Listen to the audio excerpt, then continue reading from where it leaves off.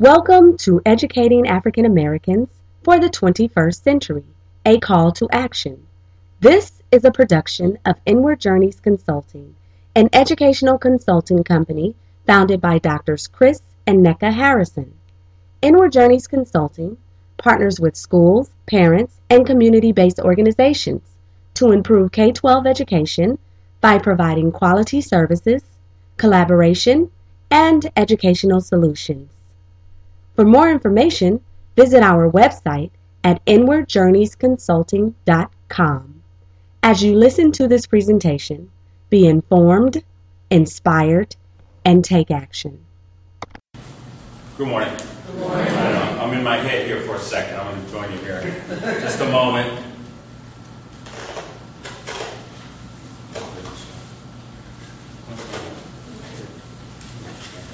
One of those chairs.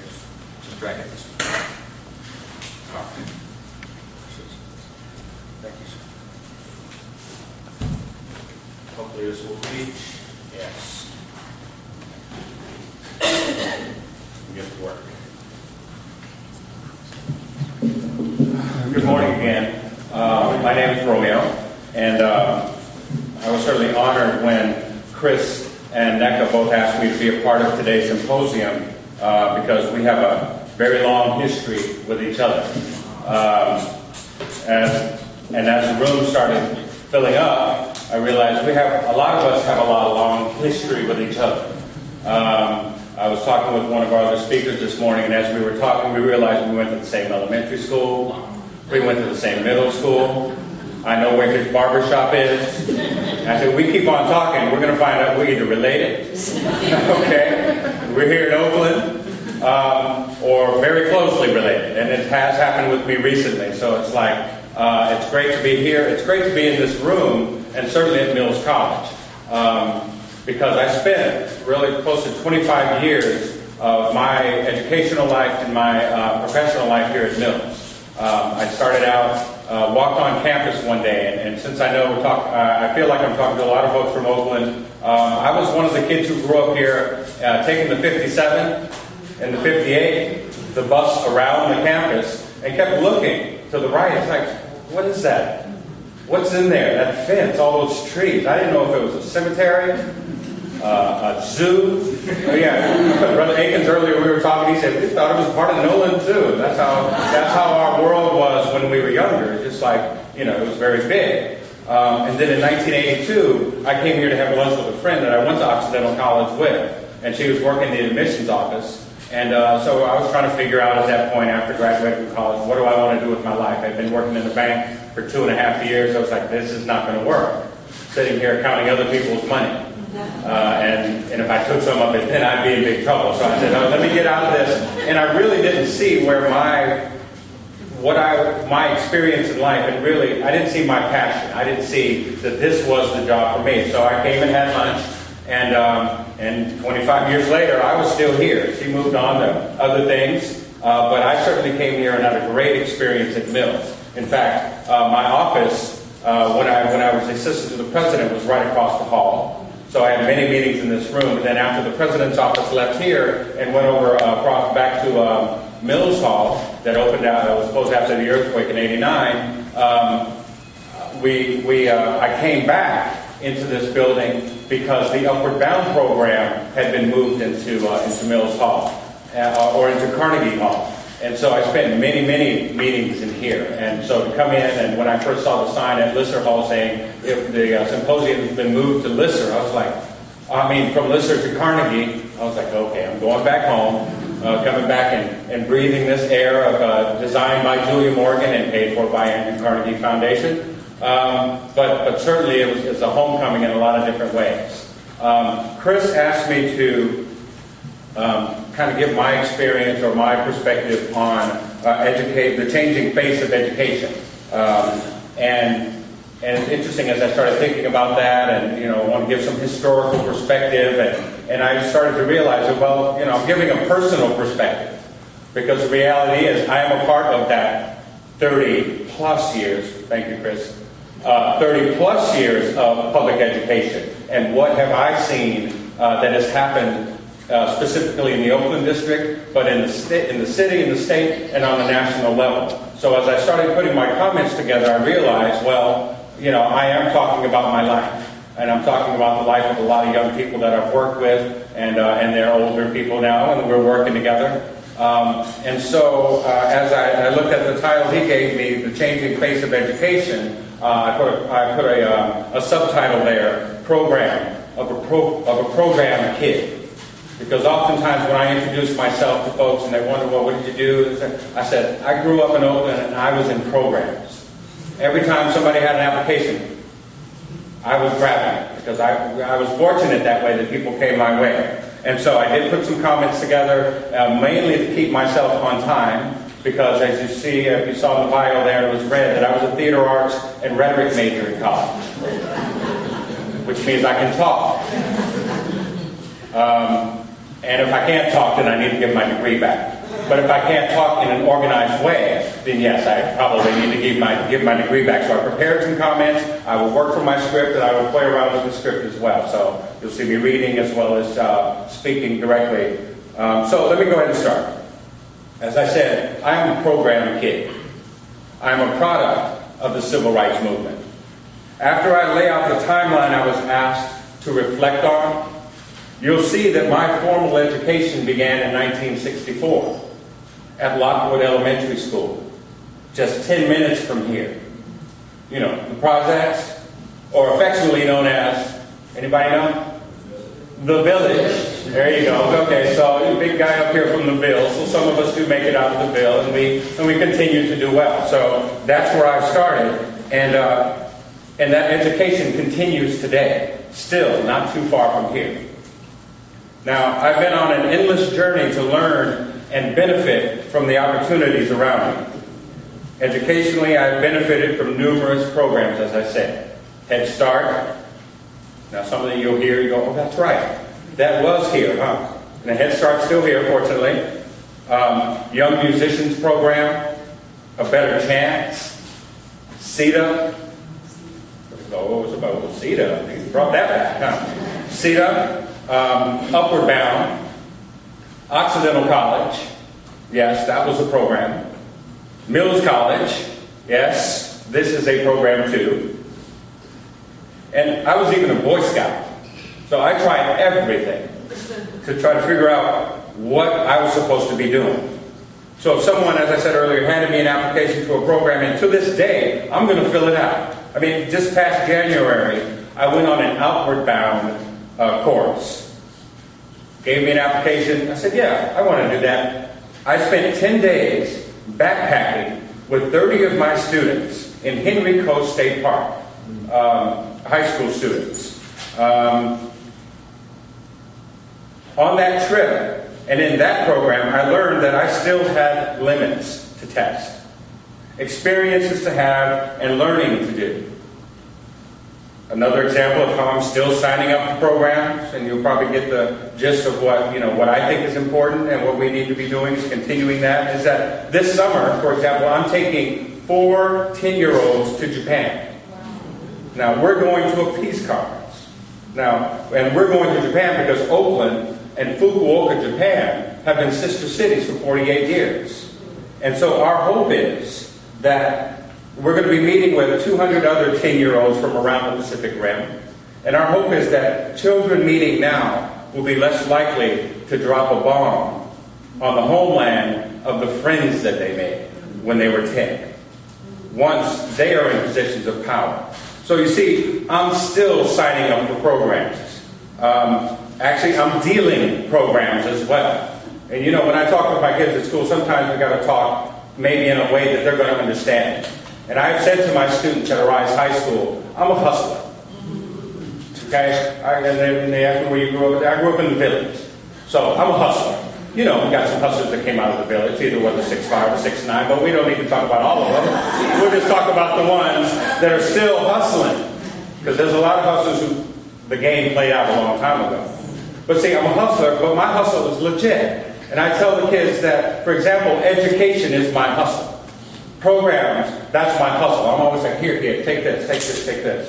And I said, it's a real, because what hustling is about is doing something that you're good at and getting people to give you the resources to get that done, and then to make some things happen that you can continue to build on that. So I've been doing that for a long time. I mean, I did it with the state of California when I wanted to have a charter school.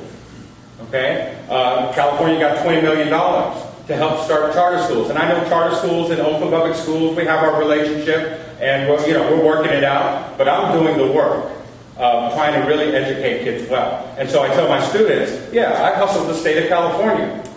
They put out a proposal, an RFP, and see what my education did. I wrote a paper, a proposal, turned it in, and I got $450,000. How many of you can do that? And my kids, the head tilt to the side. It's like, so you can do that? I said, yes, you can do that. And I don't have to look behind me, wondering who's going to try to come after me and get what I have, because I got it all legitimately. Okay, so that's part of what I do in working with kids. Is, I grew up here. I grew up in Oakland, and we can transfer everything that we've learned in the streets and in school to continue to improve our community, and that's what it's about. And call it what you want. Call it education, call it opportunity, call it hustling. But it's all about making sure we're improving our community. So as I have learned, I have also given back. As I said earlier, I taught elementary school at Brookfield. See one of my colleagues there where I started the first year. That's where Chris and I met. See, Chris and I met when he was 10.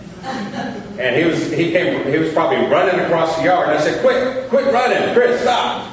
But he actually wasn't a bad student at all. He was one of our leaders at the school. And it was something I saw in Chris at that time that I knew at some point he would be Dr. Harrison. And that is who he is today. And I've been blessed to be a part of that journey, because we met when he was 10. We met again when he got into high school, sent him off to college. And I think he said one day he even thought about me while he was at college, when he was thinking about not going to a class. And my voice came into his head and said, Chris, get up, go to class. And so he went on ahead and did that. So we've known each other for a long time, and we've done that. So I've taught elementary school, I've directed middle school and high school programs, I've taught high school and college courses, and I've opened up a charter school in the community I grew up in. So that I'm on this stage, or at this podium, in this hall, on this campus, at this symposium with you, is a testament to what has been done and what is possible. Now, as I identify different branches of the educational timeline since 1964, since Chris asked me to do a little historical, what has education been, what have I seen, I will infuse my whereabouts and show how my experience paralleled the progression of educational opportunity in the United States. I will conclude with where I see a ray of hope in the education of African American youth. And all youth who suffer the slings and arrows of outrageous fortune, as William Shakespeare penned. Now, my reading of Shakespeare as a theater person, I think William Shakespeare was a black man. No, I'm kidding. Okay, I don't know. But think about it. Think about some of the stuff that he wrote. Othello, right? He wrote about A Midsummer Night's Dream, The Merchant of Venice, Much Ado About Nothing. Right? Did you guys see Denzel in that one? Yeah? Was that a blue leather suit that he was wearing in that? Like, okay, but it was Shakespeare, and we were a part of it. So maybe that's part of what took me in the theater as well. And so, so there's a lot that has happened over those years, and so I'm going to kind of lay some of that out. But I thought I'd also see if I can kind of maybe get some of your minds or some of your memories going first. Let's see if this works.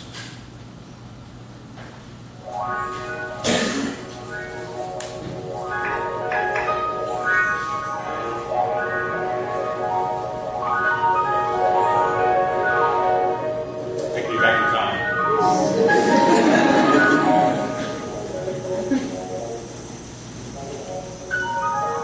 The heads, okay.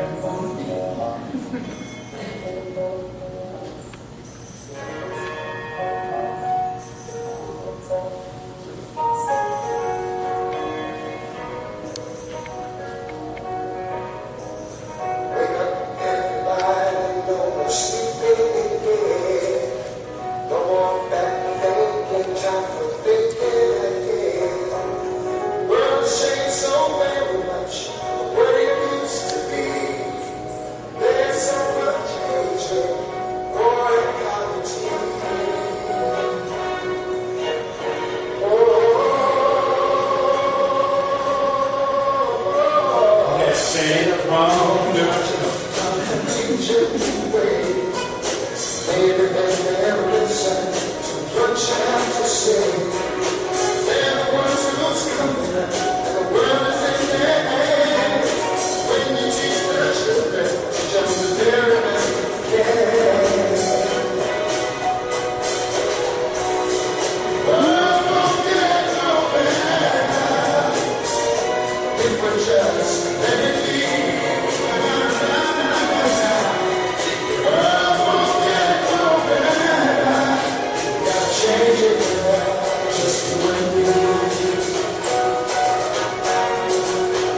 Now I got your head bouncing. Want to interact?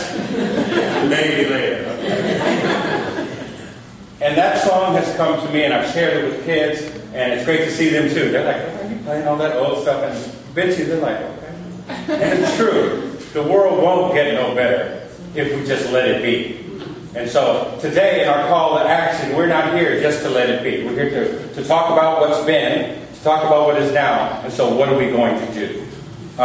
So to get to some of the historical and to answer, and I was given 4 questions, and so I'm going to start with the first one, and I'll probably run out of time before I can get through all the others.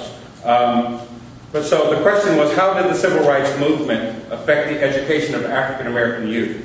And my experience, and there's many different ways that it's happened, but starting in 1964, the War on Poverty, President Lyndon Johnson, who was fulfilling the legacy of President John F. Kennedy, to start programs that were really going to change the experience of poor people in the United States. And too often at that time, poor people were African American. And in that war on poverty, some great things did come out of that. The passing of the Higher Education Act. And the Higher Education Act is what created the TRIO programs. TRIO programs are Upward Bound and Talent Search and special student services at that time. And so I directed 2 of those programs here on campus. You'll find out more about Upward Bound as I go through. And since then, the TRIO program has grown into actually 7 or 8 programs under that same umbrella of TRIO. But we don't change the name from TRIO because we don't want to confuse Congress. You've been funding this for all these years. If we give you another name, you think it's a new program. Let's call it what it is. Let's add more. But TRIO has been around that long. As I said earlier, Head Start was a part of the War on Poverty. CETA was a part of the War on Poverty, to create opportunities both through education and employment to help uplift communities. So that was 1964. So I'm going to shoot forward to 1974. And this is, again, where I can infuse myself into this part of history. And in 1974, I was in the Upward Bound program that was being served by Occidental College down in Southern California. Now, I grew up in Oakland, so how did I get to Southern California? Another program called A Better Chance. And A Better Chance took me and my friends, and actually one of my friends who I went to Calvin Simmons with here in Oakland, and plucked us both out and took us to school, and we went to a high school down in Southern California. We lived in a house with 10 other guys. Okay, it was the real world before it became an MTV show. What happens when you put 11 high school boys in one house together? That's another symposium. But through the Upward Bound program, I was introduced to Occidental College. I spent 3 years of my high school years also going to the Upward Bound program at Occidental College, living in the dorms, taking classes, getting myself prepared for my classes for the next school year, and then eventually transitioned right into Occidental, where I continued to grow and I continued to be supported by programs that existed there. So I graduated from high school, went to Occidental, and then in 1980 graduated from Occidental and had to figure out what I wanted to do next. And I decided that I needed to come home. I've been living in LA for 7 years, and that was fine. And it was time to come back to Oakland and figure out what I wanted to do. And so, as I said, I started working in a bank. But then that got old, and then I came to Mills College. And then when first day I came to Mills College, I found out that there's an Upward Bound program here. And I was like, well, here we go again. Once again, the thing that supported me is presenting itself to me again in my life. And so I started working with the Upward Bound program here as a teacher. My first class was a theater class. And then it was a public speaking class. And then I became a counselor, then assistant director. And then I went for 4 years and I was assistant to the president here. And then the real opportunity for me at Mills College came. When the president called me in the office one day and said, you know what, the Upward Bound program director is leaving, would you be, and she couldn't finish the sentence. Would you be interested? And I was like, yes, thank you very much. I've been waiting for this. Love you, had a great time, gotta go. Work with my kids. And so I came back to Upward Bound as a director, and then a few years later added the Educational Talent Search program. Through that process with Mills Upward Bound, I did one of the things that we have to continue to do, and that is become involved in the political process. I remember there was one March, I think it was, that Chris and I traveled to Washington, D.C. Young man, I don't know if he was in his junior year or senior year, but he was older than whatever year he was in. Because when he got to Washington, D.C., back then in high school when he was going to Oakland High, he had a room of 500 people, 800 people going, wow, that kid's in high school? He's going to be doing great things. And true enough, that's exactly what's happening. So we did that. We became more involved in the political process. I held leadership positions in different organizations. Okay, so that's 1984. Now I want to jump to 2004. And what now we've started to call the war on opportunity. The war on opportunity. And what the war on opportunity is that there were different efforts to eliminate Upward Bound, to eliminate the TRIO programs. And sometimes I tell people the reason that is because it was successful. It wasn't meant to succeed. I mean, yes, war on poverty, you put things out there to change things, and then when they actually work, it's like, well, we didn't think you're going to do it. And so over time, different parties wanted to get rid of Upward Bound. And so that war on opportunity began. And actually, it worked. Because in around about 2005, we lost our Upward Bound program here at Mills College. Through the proposal process, through politics.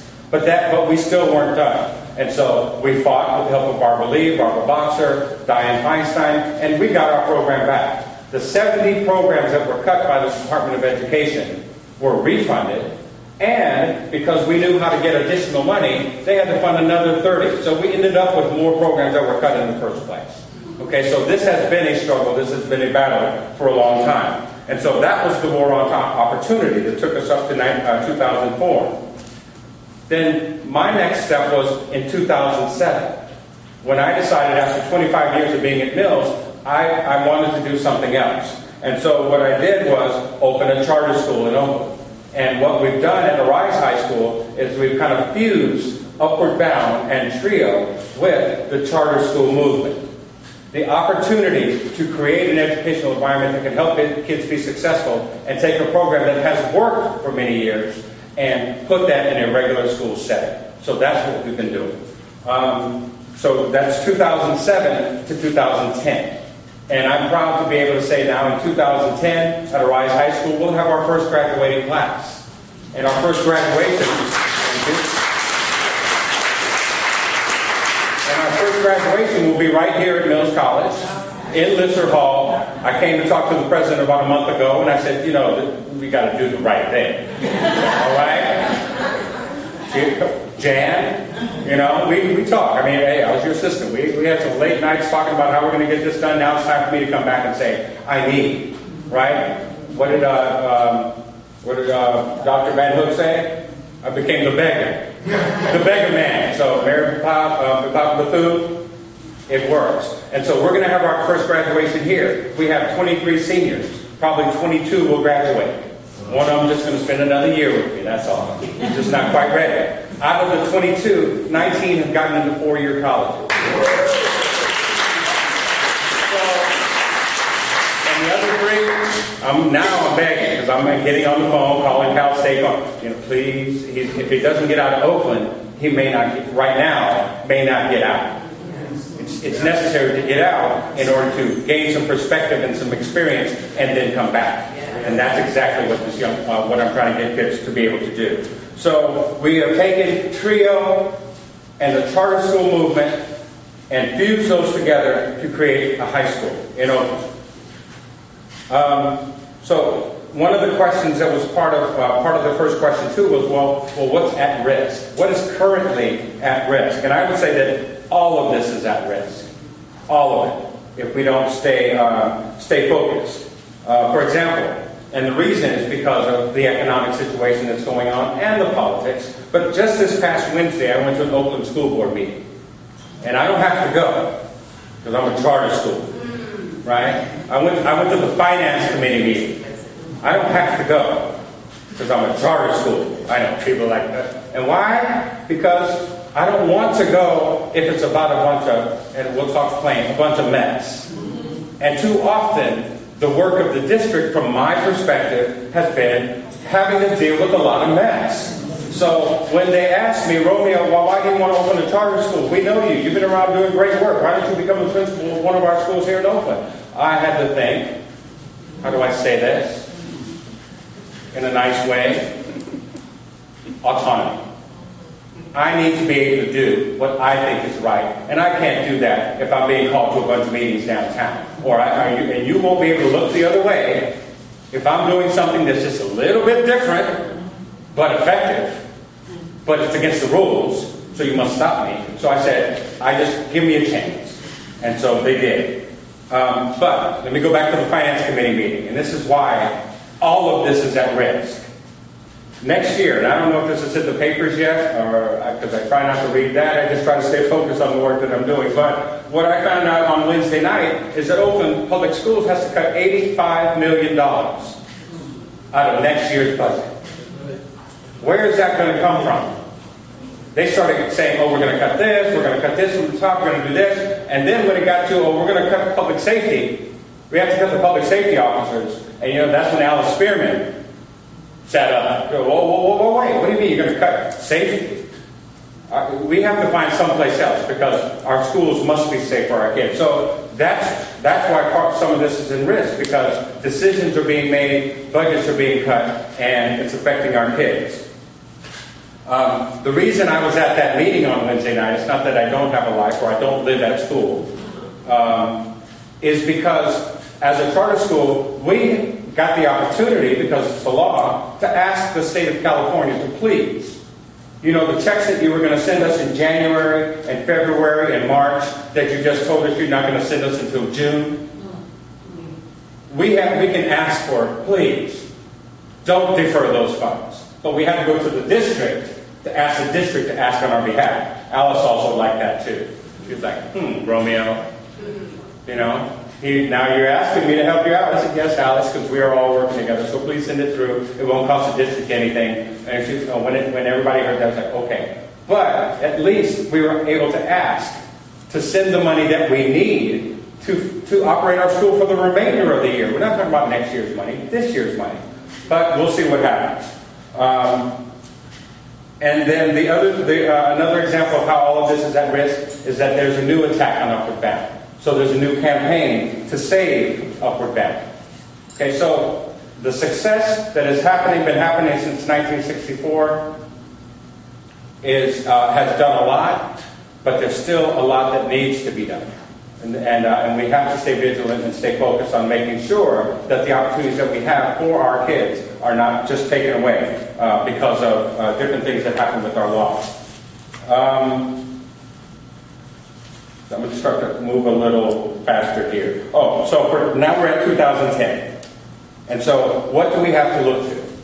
Now, I've fortunately been able to, a few weeks ago, I was reading an article in the Phi Delta Kappan, which is an educative magazine that educators read to try to stay up on, what is our country doing? And there was an article in there by Arne Duncan, our Secretary of Education. By the way, I need to talk to Arne Duncan because he has my job.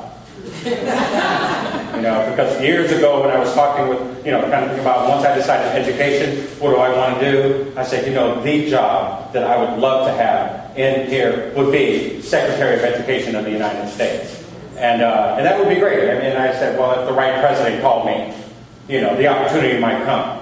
And sure enough, the right president is there, Mr. Obama, except he called Arne first. So, we'll see. Maybe in the second term, I can get a phone call. And for that reason, I might move to D.C. instead of Hawaii. Because pretty soon I'm headed the other way, but I could go and do that. But Arne Duncan was asked some questions about what is it going to take to really fundamentally change public education in the United States. And there are four things that he pointed out in this article. That what we have to do is we have to have internationally benchmarked standards and assessments so that we know that our kids are performing not on a local level, not on a national level, but on an international level.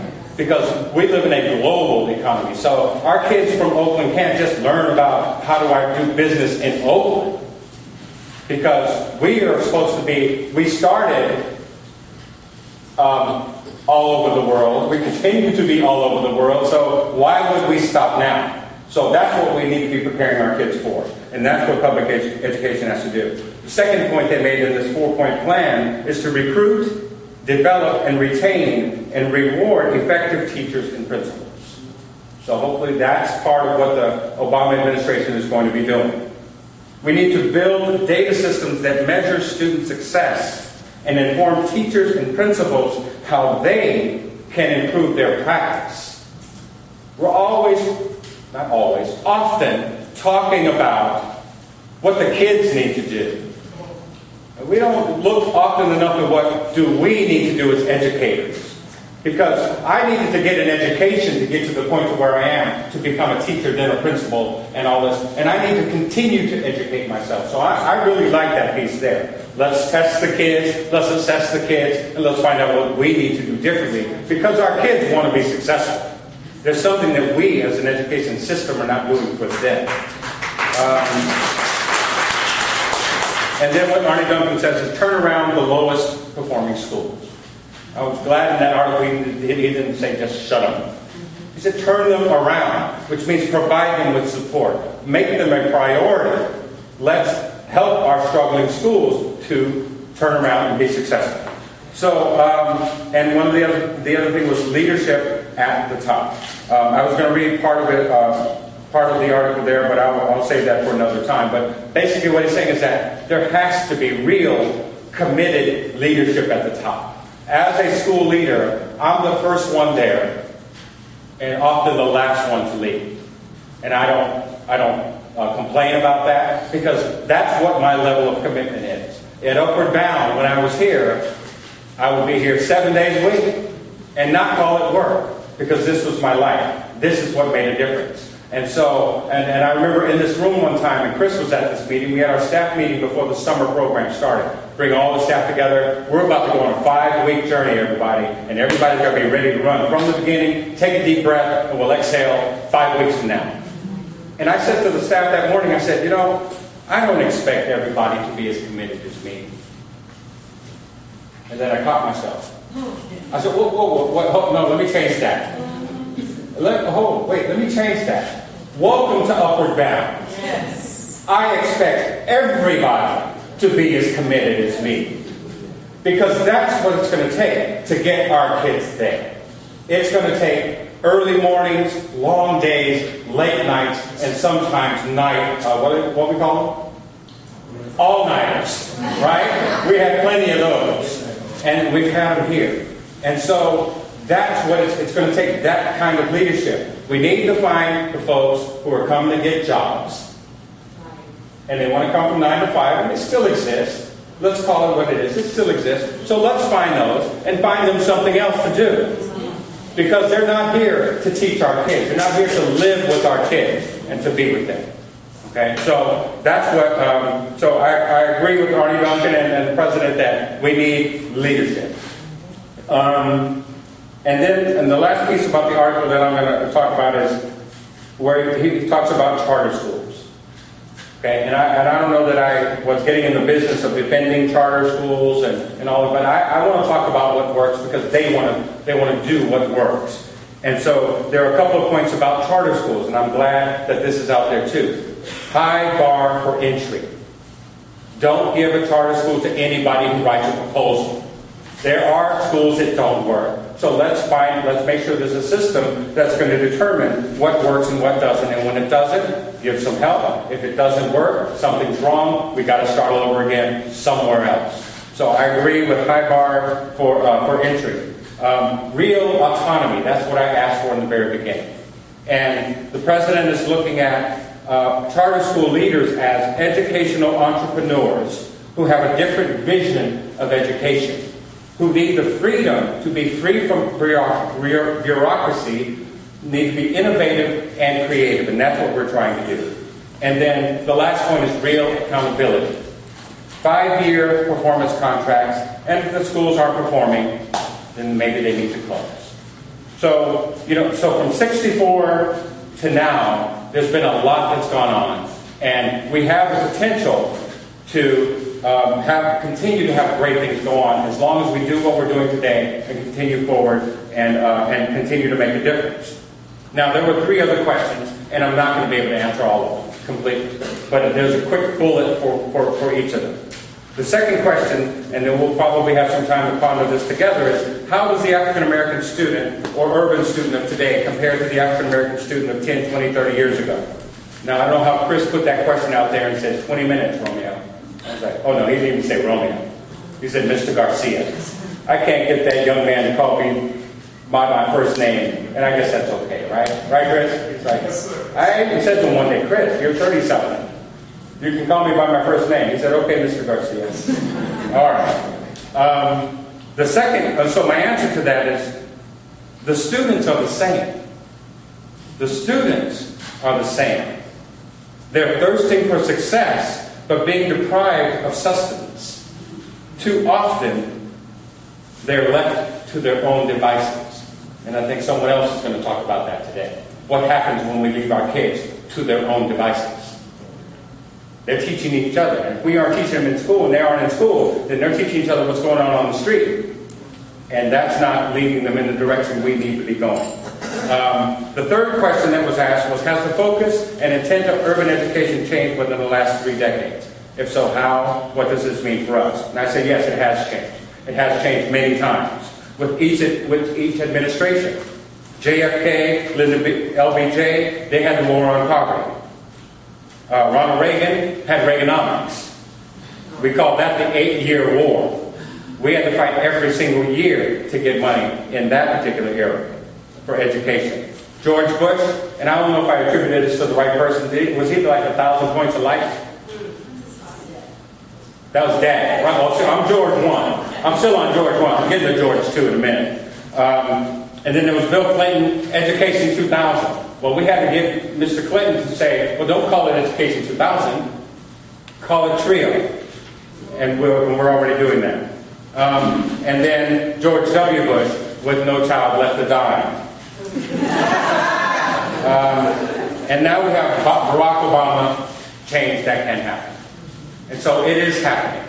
And so to wrap up, there are some key elements, a couple of key elements in effective educational environments. Healthy personal relationships between adults and youth. We need smaller schools, and we need schools, from my perspective, project-based. We're not just teaching kids so that they can pass a test, but so that they can do something with it. Opportunities for students to have choice. The more programs there are, the more choices they will be able to make. In the void of programs, they're going to make their own choices to be on the street. And then finally, we need authenticity in our education system, rigor, inspiration, success, and empowerment. Those 5 words spell ARISE. Authenticity, rigor, inspiration, success, and empowerment. So the epilogue to all of this now is, my experience in public education was a success. Everything I have done as an educator has been to emulate that experience for the students that I work with and work for. If we are to be successful in educating African Americans for the 21st century, or anyone for that matter, then we must create healthy, culturally competent learning environments. We must activate good legislation and work together to realize the tremendous potential that is cresting at this critical moment in our time. Our future depends on this. Thank you.